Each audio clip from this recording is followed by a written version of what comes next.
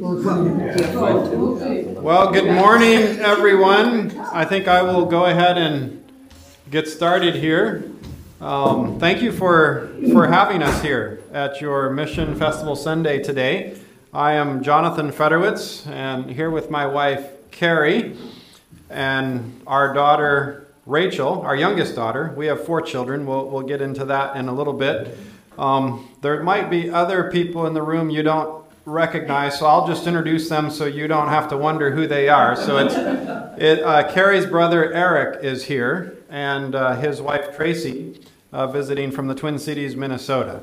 And it was family weekend at Concordia, Wisconsin, down in Mequon, and so they came down for that and joined us for today. It's been, I don't know when we first came to St. John, probably 25 years ago or so, before we went over to Papua New Guinea. I was probably here before that. I don't remember when I know I was here before that. I don't remember how long before that when my parents came to speak and I was a kid. You were in 8th grade. I was in 8th grade, okay.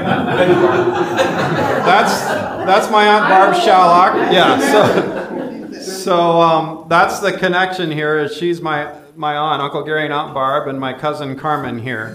And when you were here, your twins were like somewhere in grade school age. Okay, yes. Yeah, we probably actually came with our twins when they were babies the first time, and then in grade school and so forth. So it's been a while, and I was encouraged to see on your wall here still the memory and honor of my father, Dale Federwitz, who passed away a number of years ago. But the congregation here has been supportive of the Federwitzes for many, many years. So my dad, Dale, and Elvina, my mother, Elvina. And then a lot of you know my siblings, Paul Federwitz, who was a classmate of Pastor's, my other brother, David Federwitz, and also classmate of yours. Okay, I didn't know that. So there is quite a bit of connection here. My sister, Becca Deloach, and her husband, Danny, all have served in missions with Lutheran Bible Translators or Wycliffe Bible Translators. We are members of both Wycliffe Bible Translators and Lutheran Bible Translators and have been in Papua New Guinea for 23 years. And I've been serving there as a missionary pilot. So although I don't do Bible translation specifically myself, I serve those who do. I make Bible translation possible in the remote parts of Papua New Guinea by providing air transportation to take people into places where there are no roads. And so it's just small bush airstrips, grass, dirt airstrips, and it's their connection, their lifeline to the outside world. Papua New Guinea has rugged mountainous terrain and travel is very difficult there. So that's what we've been doing for 23 years. And the first part of our presentation is going to be a report on what we've been doing there for those 23 years. Really letting you know what's been going on in the last 4 years since we were here last time in October of 2018. And then we're going to tell you about a shift in our ministry. We're moving to a home assignment, we call it, where I will be working in North Carolina, preparing missionary pilots to go overseas, using the experience that I've had on the mission field to prepare the next generation of missionaries to go overseas. So we'll tell you a bit more about that in a little bit, but first I'll have my wife come up, introduce a bit about what she's been doing, and introduce our video. And I'm told you need to use this so that people who are watching can hear you.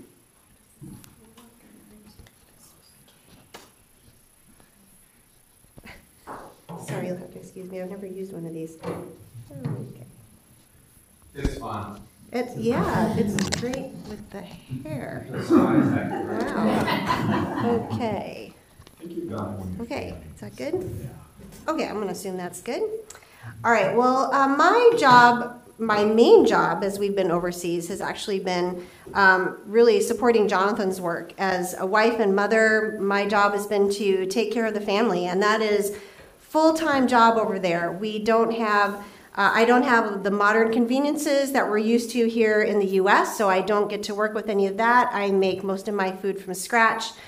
Trying to keep a house clean is definitely full time when you're either surrounded by mud or dust and dirt the entire year. So that's been my main job, my main focus is just to keep the house running, to make sure that everybody is doing well and getting to where they need to be. My second job has actually been to work as a substitute teacher at the elementary school that we have there on our mission center. So I've been doing that for it's been over 15 years that I've been working as a substitute teacher. Once our youngest was kind of old enough and into school, I felt like I could give a little bit of my time to do that. So I've been working as a substitute teacher and have absolutely loved it. It's been a wonderful experience. Getting to work with the kids in all of the grades and a wonderful staff over there of teachers who are there just all to support the work of Bible translation.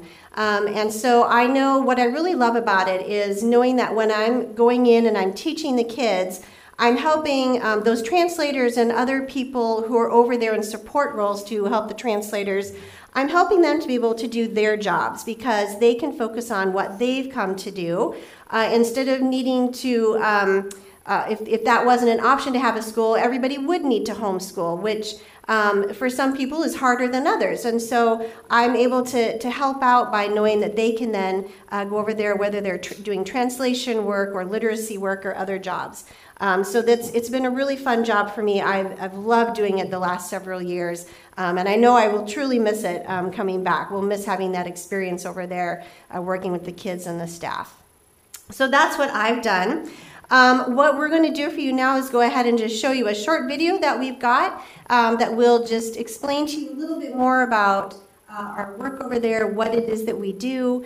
You'll get to see what the country looks like and what our home area looks like where we've been over there. So we'll do that for you now, and we'll have some more to share afterwards. Pastor, should we put that microphone by the speakers? Yeah, that'd be a good idea. Thank you. Do we have the lights too? Yes, that'd be great. All right.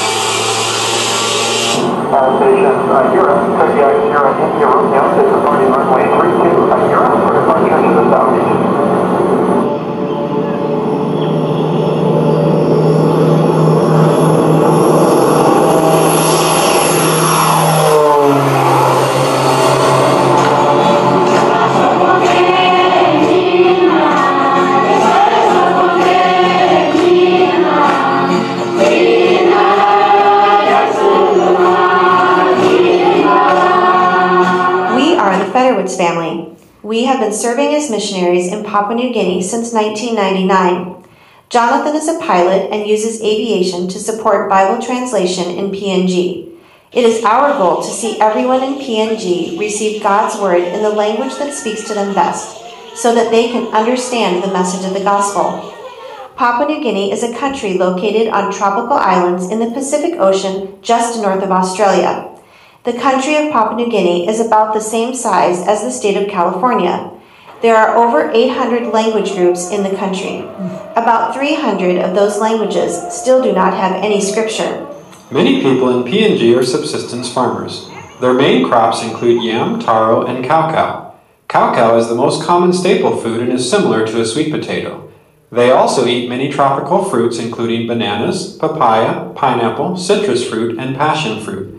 Their diets are supplemented with wild game or fish.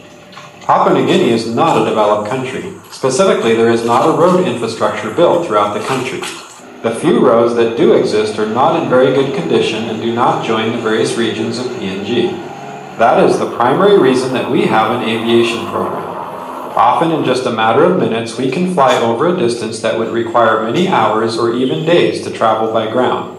Not only is air travel much quicker, but it is also much less exhausting, and therefore gives the translators more time and energy for their primary goal of Bible translation. We live in Ukarumpa, located in the Eastern Highlands Province, which is in central Papua New Guinea. Ukarumpa is the mission center which provides many services to support missionaries that work throughout the country and is a training center to equip national translators who partner with us in the work of Bible translation.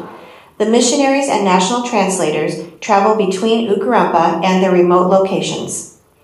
The airplane that I fly is called a Kodiak. It has a powerful turboprop engine and has been specifically designed for bush flying. It also incorporates modern technology with a nice glass cockpit. It can carry up to 9 passengers, but often I remove some of the seats to make room to carry supplies for our missionaries. On a routine day, I'll make half a dozen stops or more to airstrips where we have translation programs. On my first stop or two, I drop off the people that are going out to their remote locations. I might also have a few stops to drop off mail and other supplies. For most of our missionaries, their only means of getting supplies is through our airplanes that fly into their tiny airstrips. On my last stop or two of the day, I pick up missionaries or national translators who are going to our mission center at Ukarumpa. There are a few things that make flying in PNG both interesting and challenging. One of those is the mountainous terrain. Many of the mountain ranges extend from 10,000 up to over 14,000 feet. The terrain is very beautiful, but it often means that I have to follow valleys and look for gaps in the mountains to get from one place to another. Another challenge is the weather. PNG is located just a few degrees south of the equator, so the weather is very tropical. This means that clouds and rain showers are the norm, so I find myself needing to navigate around the weather to get to where I'm going. A third challenge is the tiny airstrips. Airstrips in PNG are generally made and maintained by hand. As a result, most airstrips are under 2,000 feet long and some are as short as 1,000 feet. Also, many airstrips are built along a ridge or on the side of a mountain. These airstrips are sloped, so only have one-way access. While short and sloped airstrips are a challenge, I know that using these airstrips save the translators hours of travel by land. So for me, the challenge is rewarding. My primary role has been to support Jonathan's work by taking care of the home and family. There are many things about being a wife and mother that are the same for me in Papua New Guinea as it would be in America, but there are a few things that are different. One thing that is different is shopping. We don't have a variety of stores to choose from. Instead, there is one small, basic general store that has been set up for the mission community. It does not have the variety of products that we are used to in the U.S., but it does supply most of our needs. Many times, what's on my menu is dictated by what's available at the store. The store is only open from 8 to 4, Monday through Friday. There is no convenience store on the corner, so if I've forgotten something for supper on Saturday, I've got to come up with another plan. Something else that is different is getting laundry done and dried without a clothes dryer. As Jonathan mentioned, the tropical weather in PNG includes a lot of clouds and rain. During dry season, it is fairly easy to get the clothes dry. However, during rainy season, it is usually rainy and cloudy all day, and even on good days, we often have downpours that seem to come from nowhere. Another thing that is different is the lack of places to go. When we are in the U.S., I enjoy occasionally going to a restaurant or shopping at the mall. In Ukarumpa, it is a 2-hour drive to the nearest town with shopping and restaurants, and that's a 2-hour drive over windy roads filled with potholes. However, despite some of the challenges, there are many things that I enjoy about living in Ukarumpa. It is nice to live on a mission center where everywhere I need to go from day to day is close by, and I can walk when the weather is nice. I also know just about everybody in our close-knit community, which means there is always someone to help when I have a need, even for that item that I forgot at the store. Now that our children are older, I have been able to get involved with other things. I have been serving as a substitute teacher at the elementary school that we have for missionary kids. I generally teach 1 or 2 days a week, but sometimes I have filled in for a month or two to cover gaps in the teaching staff. I enjoy teaching, but also enjoy the flexibility that subbing affords me to still be home for my family when needed. Although there have been some challenges during our time on the mission field, the rewards have also been great. One of the rewards that we have seen during our time in PNG is the number of translation projects that have been finished. While we were in Papua New Guinea, one full Bible and almost 100 New Testament translations were dedicated.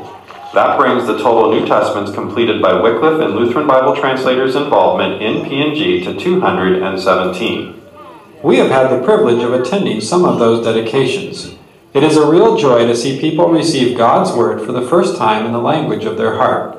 This is the reason that we have gone to PNG, so that people can receive God's Word in the language that speaks to them best, so that they can understand the message of the gospel. God has used our role in aviation to help make these translations possible.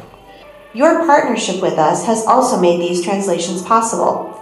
We could not be on the mission field without people like you, people who are partners with us in our ministry with Wycliffe and Lutheran Bible translators.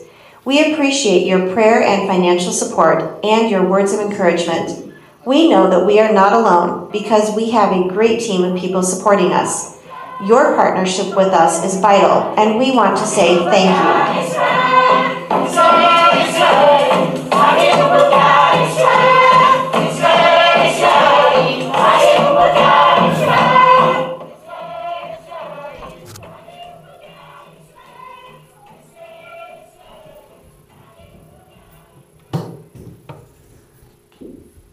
Just give me a minute here. Figure out how to do this. All right. Okay, well, hopefully that gave you an idea of what our life has been like the last 23 years in Papua New Guinea. The next thing we're going to do is actually just give you an update on each of our kids. We didn't include them in our video this time because their lives are changing so quickly that a couple months down the road, it's going to change. And so we figured it was easier just to tell you live and in person about each of them, what they're doing. So we're going to start with our youngest, Rachel, who is here. Rachel graduated just this past June from high school at Ukarumpa International School, where she grew up. And so she graduated there in June, and then she had a very small class. She only had a class of about, there were 10 of them, I believe, when they graduated, so that's her graduating class. They have now scattered all over the world to their own passport countries, some of them to America, but some of them to different countries. So not really sure if they'll ever get to see each other again, so it was a difficult goodbye for all of them.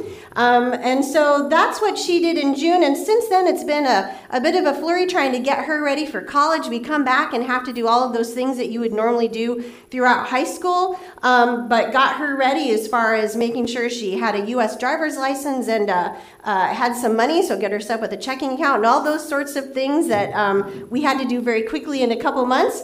So now Rachel is attending Concordia University in Wisconsin, just down the road at Mequon, which is why she was able to join us today. So she is there starting her freshman year, very much enjoying it so far. She's has had some really good classes and teachers, but also her roommates as well. So this is Rachel with her two roommates, Michaela and Kayla. She feels like a bit of the oddball with her name being Rachel, but they've all get along very well. Michaela, the girl in the middle, is actually somebody that she knows from our home congregation back in St. Paul, Minnesota. So once they found out they were going to the same school, we're very excited that they could room together. But those three are getting along very well. So far, so good. Rachel is studying to become a high school math teacher. So that is what she will be doing. So that's Rachel. And then our next one, we're going from youngest to oldest here. The next one is Leah. Leah graduated in December of 2021, and she graduated with a degree in elementary education, and she with a math minor. And so we weren't able to be here for that, but she did take some pictures and sent that to us. After she graduated, Leah actually came over to Papua New Guinea with us. She made the trip over so that she could be there for our final 6 months in Papua New Guinea before we left for good. So what she did was she came over and she worked actually as an aide in the first grade and the third grade classrooms while she was there during these last 6 months. So that's just one of the pictures of us. You can see right behind us, I'll just point out, it's a little hard to see, but that's actually our house right there that we lived in for the last several years. But she was there to teach and using her skills to do that. She is actually currently back in Papua New Guinea. She initially came back with us in June, spent about 4 weeks in the U.S., But they had a huge need for teachers. They were very short-staffed, so they asked Leah if she would be willing to come back and teach for a year, but she was willing to give them 6 months. She wasn't sure she could do a year at this point, but she's actually back there right now. This is her in her classroom, in the second grade classroom, so she is teaching second grade over there and very much enjoying it, is loving what she's doing, and is kind of living out her dream to be able to go back and teach in the school where she grew up. So that's what Leah is currently doing, and this is just a picture that she sent to us just last week, where she's just enjoying being able to see her friends. These are some people that went to high school at the same time that she went to high school, so all people that she knows and is good friends with, so they were able to get together again just this past week and have some fun doing that. So that's Leah. Julia actually graduated in May of 2020, so she was one of those that had a graduation without a graduation. So she did graduate, and her dream was also to come back to Papua New Guinea and to teach. So she did that. She actually came back with us. We were here in 2020 for a few months because we came back for our son Nathan's wedding. And Julie came back with us at that time. We were able to finally return in October of 2020. She took over teaching first grade from the principal who was teaching at that time until she could get there because they didn't have another teacher. And she has absolutely loved it. So she did that from October 2020 until we just returned in June this past year. She came back with us. And so this is her in that first grade classroom in Papua New Guinea.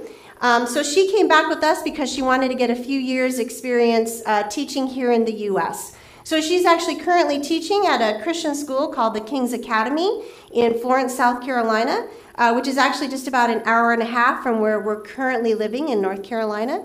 So she's teaching there, and she's moved up in the grade, so she's actually teaching a 4th grade class this year. Very much enjoying that. She said she has a bunch of sweet kids who love her and spoil her a bit, bring her all kinds of little treats and presents, and but a really good class with, again, a great staff, which she's very thankful for, and just wonderful parents as well to work with.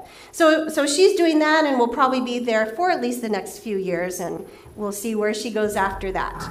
So that's Julia. Nathan, so Nathan and Julia, if you didn't know, they are twins. And so Nathan got married, as I mentioned, in July of 2020. We were able to come back for the wedding. We got out just before the last flights kind of closed for international flights, and there weren't any more. So we were thankful that we were able to get out in spite of COVID, come back to the U.S. and be here for Nathan and Sarah's wedding. So that was a wonderful experience. Thankful we could do that. We did get caught a bit because of the whole COVID thing going on. So we thought we were going to return 6 weeks later. We actually returned in October, but it's okay. It gave us a little extra time to be with family, do a little bit of speaking. It was fine. So Nathan and Sarah got married in 2020. Nathan then continued on with his flight training. He was halfway through his training for both aviation maintenance and then flight, his second year. So this is just a picture of him there with one of the airplanes he flew. He attended the School of Mission Aviation Technology in Ionia, Michigan. It was a 2-year program, very intense. And at the end of that 2 years, he did graduate, got his bars, and was able to graduate as a private pilot. He's currently looking now to just build his flight hours. They would love to go overseas together, where he can do what Jonathan was doing and fly translators. Sarah actually just went through the deaconess program at Fort Wayne Seminary, and they're currently actually living in Perry, Iowa, where she's doing an intern for a year at a Lutheran nursing home there. So they're currently there for the year. Nathan is trying to build some flight hours as he's able to, and looking to go overseas eventually. So those are our 4 kids, and Jonathan will come and let you know what our future plans are. I don't think there's a graceful way to do this. Without taking all your hair with you. Exactly. Yeah, one picture. One little correction to what Carrie said about Nathan. He got his private pilot's license, but also his commercial license and instrument rating. So now he needs to build just a bit of experience before he's ready to go overseas to the mission field, which is his goal. So Carrie and I are have now transitioned to work at a place called JARS in Waxhaw, North Carolina. JARS is the technical support branch of Wycliffe Bible Translators, providing technical and logistical support for Bible translation to make Bible translation possible. And one of the key things that JARS provides is transportation, specifically aviation transportation. And so the aviation headquarters, our worldwide headquarters, is located at the JARS headquarters in Waxhaw, North Carolina, which is just south of Charlotte. And so you can go to the next picture. So what I will be doing is I'll be working at the aviation training headquarters there to train missionary pilots for service on the mission field. And you may say, well, what training do we need to provide for missionary pilots? You might have gotten some clue a little bit from the video that I showed. The pilots that get training here in the U.S. are trained for flying here in the U.S. and not for the specific challenges that we have on the mission field. And specifically, it's the short airstrips, the soft airstrips, and the fact that our airstrips there are not maintained to the standards that they're maintained to here in the U.S. So I have to know as a pilot, when I fly over an airstrip, to assess it to see if it's safe for landing. And I'm looking for things like, is there standing water on the airstrip? Are there pigs or chickens or things that are running around on the airstrip? Has the grass been cut? How recently? How short is the grass? Is it possible that there's ruts and things like that? The other thing is our airstrips there are not generally flat. A lot of them are on the slope of a mountain, so it might be 10%, 15% upslope that I'm landing on. And so you need to learn the skill of, as you're descending, approaching to land right before touchdown, transitioning that to a climb, so that you climb just as you're touching down, because the airstrip's climbing, and you don't want to impact it too hard. So those are the sorts of skills that we learn. There's other skills as well, navigation skills and flying in amongst the terrain and the mountains, and not having the resources we have here of weather reporting and air traffic control services. And there's all those kinds of things that we need to know when we fly on the mission field. So using the experience that I've had for 23 years in Papua New Guinea, I'll be using that to prepare the next generation of missionary pilots, such as my son and others that are getting ready to go overseas. So that's what we'll be doing in North Carolina. That'll be my role going forward. And let me just see what we got next here. Yeah, I want to turn off the projector. Just hit the button twice. Did any of your girls want to become a pilot? All of my children are very, very interested in aviation, but yeah, none of the girls decided to go and become a pilot. My computer just froze up on me here when I disconnected it from the projector. And so I need to find the next part of our presentation to share with you. Sorry about that.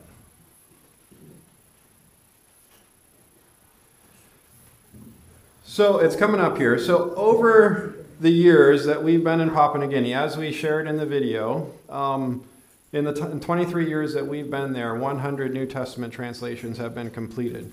I have had the privilege of attending a dozen or more of the dedications of those New Testaments.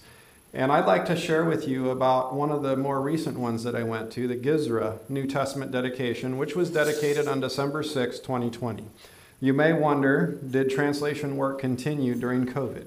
And I'm pleased to tell you that yes, it did.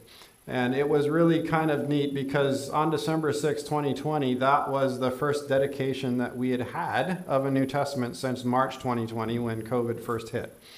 And so it was kind of neat to be able to celebrate in the midst of still trying to figure COVID out and, social distancing and mask wearing and all that kind of stuff. We were able to celebrate a New Testament. Bible translators Nico and Ellie von Bodegraven began working among the Gizra people 27 years earlier in 1993. So that gives you an idea of how long it takes to finish a translation. What a special joy it was to see the culmination of so many years of hard work.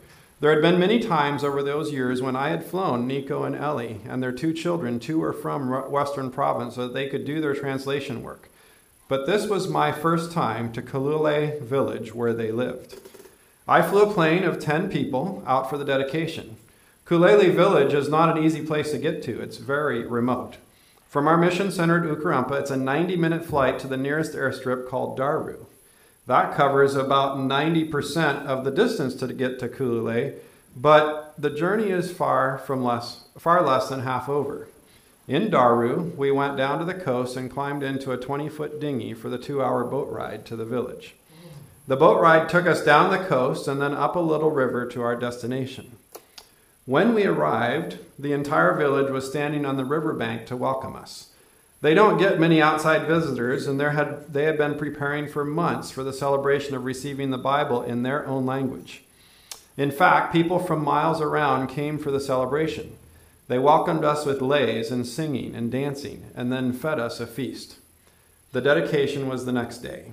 It was filled with all of the pomp and circumstance common in PNG culture. There were lots of speeches and lots of singing and dancing. By the way, when I say PNG, that stands for Papua New Guinea, in case you didn't catch that. The moment came for the prayer of blessing and dedication of the Gizra Bible. That was done by the United Church Bishop, Reverend Tiate Kelly. Then the first box of Bibles was opened by Sir Gibbs Salika, who is the Chief Justice of Papua New Guinea. He happens to be a Gizra man, and he was the keynote speaker for the program. One of my favorite takeaways from the Gizra dedication is what a Gizra man said after receiving his Gizra Bible. He said, "This is clear. Now we can understand it." The official program came to an end, but the celebration went on. In fact, the singing and dancing went right through the night until the next morning. Fortunately, I was able to get some sleep because I had to fly back the next day after the 2-hour boat ride back to Daru. I'm grateful for the 27 years that the Von Bodegravens dedicated to the Gizra people so that they now have God's word in their own language, the language that speaks directly to their heart. I'm grateful that I've been able to support this project with air transportation for the last 23 years. And I'm grateful for those of you who have partnered with us in this ministry. Thank you for the part that you have played in seeing the Gizra people and many other language groups in Papua New Guinea receive God's word in their own language. Carrie and I do switch back and forth, so we have to keep switching the microphone back and forth here.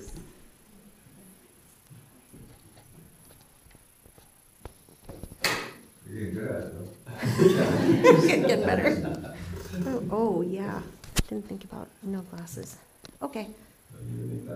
Could you make the font a little bit bigger? Yeah, we can do that. I didn't think about that. Oh, thank you. Oh, that's good. That's good. Okay. All right. Well, this was not what we were expecting. Life had turned upside down, and all we could do was do our best to roll with the punches. I think you may know what I'm talking about. COVID.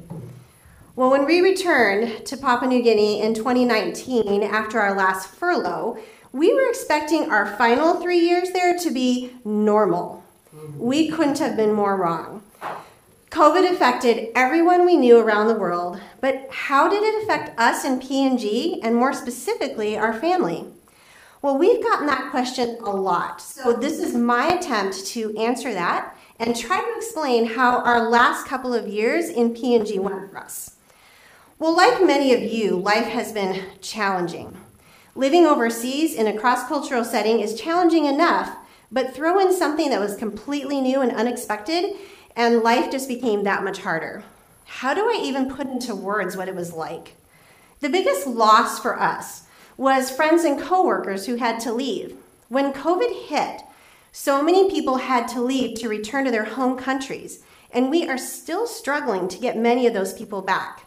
The sudden lack of personnel left huge holes that the few of us that were left were trying to fill without burning out. We quickly realized that we just couldn't continue to do everything we'd been doing, and many services were cut. Our school was very low on teachers due to COVID, and I found myself at school almost full-time, even though I'm only supposed to be working part-time. The few teachers we had were rotating through being in isolation due to illness, and for several months I was basically on a 2-week rotation filling in for teachers as they were in and out of isolation. Well, one of the hardest things was the tight restrictions put on travel. Traveling within Papua New Guinea became very challenging, as traveling between provinces was not allowed, or was only allowed if you were traveling for business. And even with that, there were health screenings to be done before you could fly and forms to fill out. Because of the tight travel restrictions, it meant that for over a year, we couldn't travel anywhere to even go on vacation. This was really hard at a time when getting away for a vacation was what we really needed. And if we thought domestic travel was hard, international travel was practically impossible at times. Well, you may remember, as I mentioned before, back in 2020, we were back in the U.S. for Nathan and Sarah's wedding. We had plans to return to PNG in late July, but due to constant changes in international travel, our tickets were canceled and rebooked 5 times before we were finally able to return in October of that year. I now regret ever complaining about international travel in previous years. It was a breeze compared to what was required during COVID times. Vaccination was required and proof needed to be shown. Negative COVID tests had to be in hand before boarding our first flight. Controller approval from the PNG government was needed. Health forms had to be filled out for each country we were traveling through. And so much paperwork needed to be scrutinized at most of the airports that we traveled through. Countries were constantly closing their borders, reopening, and then closing again. So you were never quite sure until you actually made the trip if it was going to work. Living in that kind of uncertainty is exhausting. Gatherings couldn't happen. School music concerts were canceled, high school plays couldn't happen, church was limited to anywhere from 20 to 100 people at any given time, depending on whether our province was considered high risk or not. All sports were stopped for both the community and for the school. We missed normal social interaction with our friends and coworkers. And yet, in spite of all that, as Jonathan mentioned, work continued. The school was able to meet in person for all but 3 months of these last 2 years. Translators found a way to continue their work until they were able to get back out to those remote allocations. Flights continued to happen, taking language workers in and out of villages, Bibles to language groups, sick people to medical care. And despite the obstacles, some Bible dedications were still able to take place. So, in spite of everything going on in the world, God is faithful and his work could not be stopped.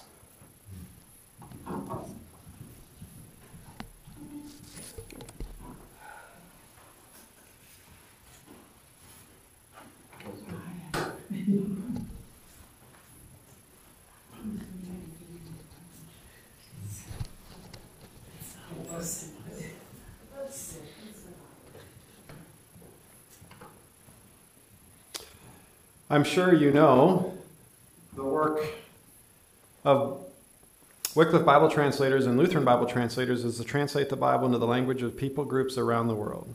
So now I want to share with you a little bit of information about Bible translation. Bible translation has been going on for centuries. One of the first translations into English was done under the direction of John Wycliffe in the late 1300s. And you probably also know that Martin Luther translated the Bible into German in 1522 because he wanted to make the Word of God more accessible to the people of Germany. And we're celebrating 500 years since that momentous occasion this year. Today, there are about 700 languages that have the full Bible and around 1,600 languages that have a New Testament translation. 1,600 languages may sound like a lot, but keep in mind that there are over 7,000 languages in the world. Put another way, there are about 1.5 billion people that do not have a full Bible in their language. That is why we work to support Bible translation. We have a passion for all people to have access to God's Word in the language that speaks best to their heart. As you know, we spent 23 years working in Papua New Guinea. There are over 800 different languages spoken in PNG. And as I mentioned just a few minutes ago, during the last 23 years, almost 100 New Testaments have been completed by Wycliffe and LBT. And that's counting the ones that happened prior to us going to Papua New Guinea 23 years ago. There's a total of 217 that have been completed to date. But there's still a lot of work to do.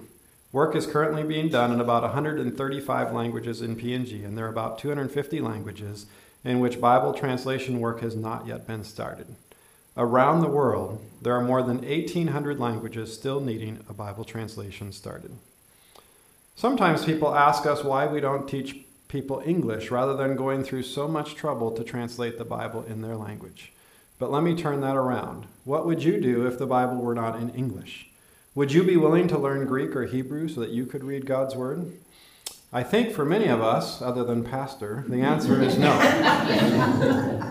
Many people in PNG and around the world are still waiting to have the same privilege that we have as English speakers.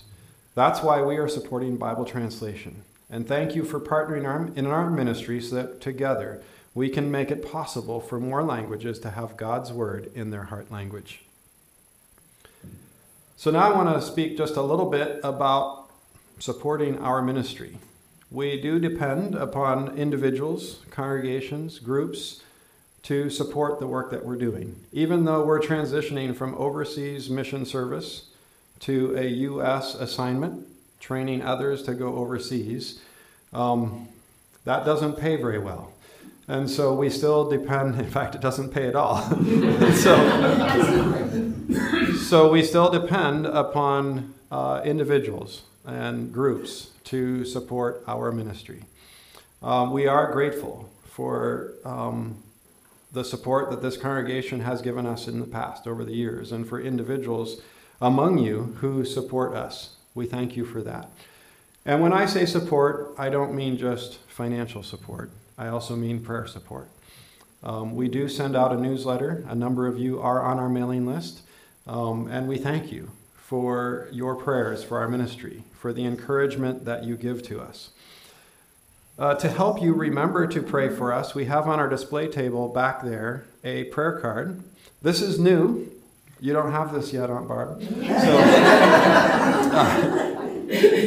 So grab one of these. We will be sending it out to our mailing list very soon. So those of you on our mailing list will get one, but get one now so that you can get the early copy.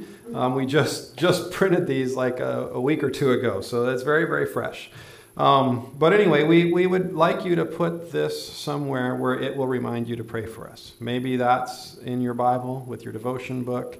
Maybe it's on your refrigerator. If it is on your refrigerator, we have a stack with magnets on the back. So you can find the stack with magnets and put that somewhere where you'll see it and it'll remind you to pray for us. Oh, you'll see how we've done the prayer card this time is with Carrie and I here and our kids in the background there in an oval. Now that they're all off on their school and doing their own things, but we wanted to still show, though, that they're part of the family and we know people are interested in seeing them, and so we did that. If you would like to receive our newsletter and are not on our mailing list yet, we do have a sign-up sheet on our display table. So you can go there and sign up for our newsletter. If you would like to support us financially, we can be supported either through Wycliffe Bible Translators or Lutheran Bible Translators. And so Wycliffe Bible Translators has this fancy brochure with our picture on it. And inside there's an envelope with a tear-off sheet, so you can put a check in there.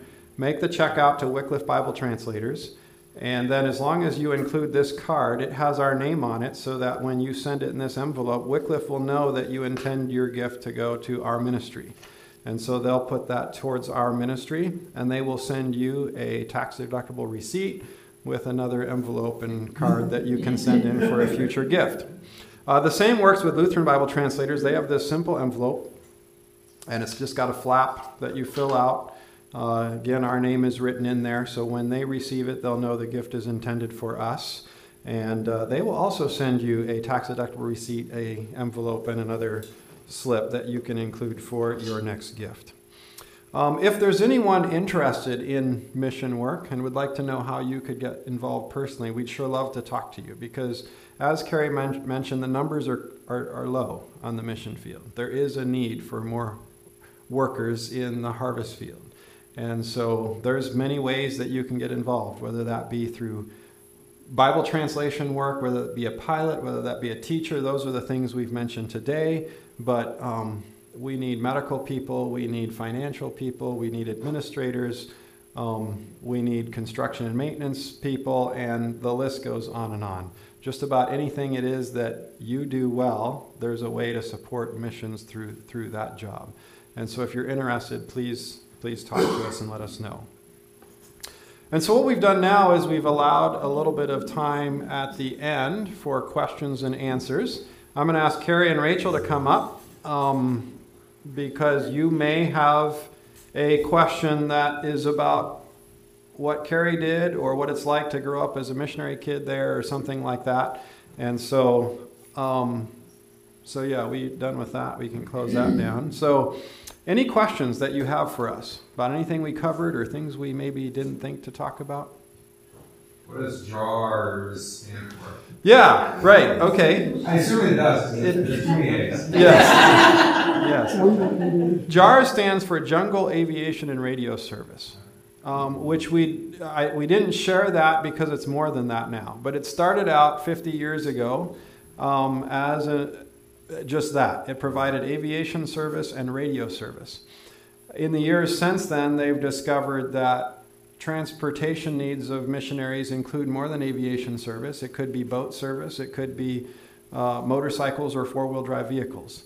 And technology is more than just radio. It's internet and computer and media and other things. So they no longer are just limited to that, but that's where the name comes from. Yeah, great question. Yes? I'd like you to relate to us, if you could. What do you credit your whole family getting into mission work? Is it your parents, your grandparents? I knew all of them. Yeah. And it must have been somewhere in the family that... All of that. We have a great heritage of godly parents and grandparents. And so my grandparents on both sides were very committed Christians. And so they instilled that in my parents, who instilled that in us. It was, I guess I'd have to say the grace of God, because I don't know for sure. I can only theorize or whatever. But my parents did not only instill in us Christian teaching, bringing us up as Christians, but they made family important. And so each of us children was very important, and really, their priorities was God, family, and ministry. Was after family. And so even though ministry was important, their family was more important, and they showed that. So each of us kids, felt very special, but we observed them and we saw the impact that the ministry was having. We saw God's word. They were Bible translators, and we saw God's word impacting lives, and it was hard to miss that. And so, but ultimately I'll circle back again, grace of God. God got a hold of each one of us and called us into it. And when God calls you into something, there's no better place to be. You said, "Here am I, send me." Here am I, send me. That's right. That's right. Yes. Uh-huh. Yeah, your daughter, I would like to know what it was like growing up over there. Any specific question about what it's like growing up, or just what was life like? What was it? You could just hold it, or you could put it on your head. I'll just hold it. Okay, what was it like? Well, first of all, it was amazing. I wouldn't trade my experiences for anything. Specifically, I don't. Talk a little bit about the school. Okay. We have tunnels at the CW. Okay. Was there tunnels involved in it? Okay. So school, it was all you would walk outside to the classrooms. Each classroom was like an individual building. Our class sizes were really small. There was like 10 to 15 to 20 people in the class. There was about 100 people at our high school. So it was very small. CUW is a bit different. There's a lot more people. It was also nice. The weather was always good. Well, even the rain was good. It was fun to play outside in the rain. Good meaning comfortable temperatures. Not that it's sunny all the time, but we didn't have to put coats on. Yeah. A normal day would be waking up and going to school, and then maybe hanging out with friends afterwards. It's a lot more common in PNG, or in specifically Ukarumpa, where we lived, to just hang out with friends. Technology is about, 5 to 10 years behind. So, yes, we didn't have much of that. How long of a drive was it for you to go visit your friends? We didn't drive as much. We did have a car, and that's what I learned to drive on, but it's a manual car. It's with a stick shift. So that was a bit of an adjustment getting here to drive in an automatic car. Maybe. But we pretty much walked anywhere that we needed to unless it was raining. So to get to school, it was a 5-minute walk for me. My farthest friends would live maybe 10 to 15-minute walk away over the rough, hilly, bumpy, rocky roads. But yeah, there's about 19 nationalities in Ukarumpa, in the Mission Center, and in my class specifically, there was 6 different countries. So that was, let me just see, any follow-up question on that, or did that kind of hit what you were wanting? Yeah, it was kind of like just what your life's. What about, did anybody have bicycles at all, or no? Yeah, bicycles is pretty common, another common way to get around. If you're willing to go up and down the hills, yeah. Did you ever homeschool your children? No, actually, I never did homeschool them. Okay. So they all attended from preschool through grade 12. They all attended the school. The school where Leah and Julia. Yep, that's where Leah and Julia. That's where they taught. That's where you. And that's where I was. Yep. So it was all the same. All the same school. Okay. Yep. The school has had 2 campuses. It had a primary campus and a secondary campus. So grades preschool through 5th, preschool, kindergarten 1 through 5 are at the primary campus, which is where Carrie and Julie and Leah have all taught. And then the secondary campus has a middle school and a high school. So it's 6th grade through 12th grade there. Okay, thanks. Oh, John, what did you have to buy for her this weekend? We had to get her some warm clothes. It's family weekend at CUW, and we came to visit her, and she said, can you guys buy me a coat? We're like, oh, haven't we gotten you a coat yet? Yeah. You're going to need that here. And a scarf and some mittens and some boots, and yeah. So yeah, that's what we had to buy Friday. So it's starting to get cold here in Wisconsin. For you Wisconsin people, I know it doesn't feel cold yet, but for someone who hasn't experienced anything colder than like 70-degree weather. All those years you got so used to those temperatures, I'm sure that you didn't even think of coming to Wisconsin. Well, and the other thing is I've saved my coat from each furlough that we've come before. About every 4 years we come, and so I just put the coat in storage and get it out again. And so I thought Rachel would get her coat out of storage, but she's grown. Yes. When you were in high school there, were you able to take many classes online, like some of the kids do here, even college-type classes?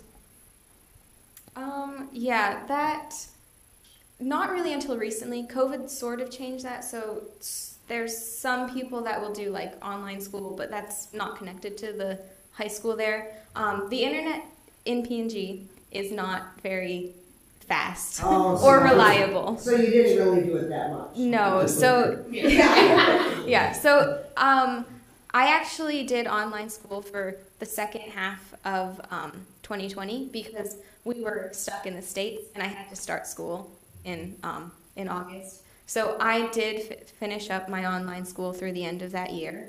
But there was times where I wasn't able to do school for a few days or even a week because the internet had cut out. And sometimes, like, watching videos didn't work very well. So you can do online school there, but it's not as practical. I think we should probably wrap up there. I think you guys normally like to wrap up around noon, and we're getting to noon. So this is probably a good time to wrap up. Thank you so much. This is a bigger turnout than I expected on a Packer Sunday. So, so yeah, thank you. Really appreciate your encouragement and support, and even being here. Thank you. I just wanted to let everybody know that just as a heads up, all the Federalist families are going to be our mission of the month for November. So just so you're aware of that. Wow, thank you. Thank you so much. Feel free to have a look at our display table out there on your way out. Thanks, everyone.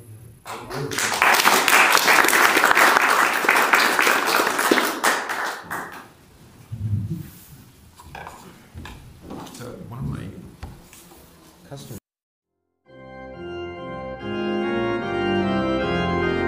We thank you for listening to this podcast from St. John Evangelical Lutheran Church Sherman Center in Random Lake, Wisconsin. If this podcast is of benefit to you, please consider supporting the work of St. John by visiting stjohnrandomlake.org. That's stjohnrandomlake.org/support, and give today.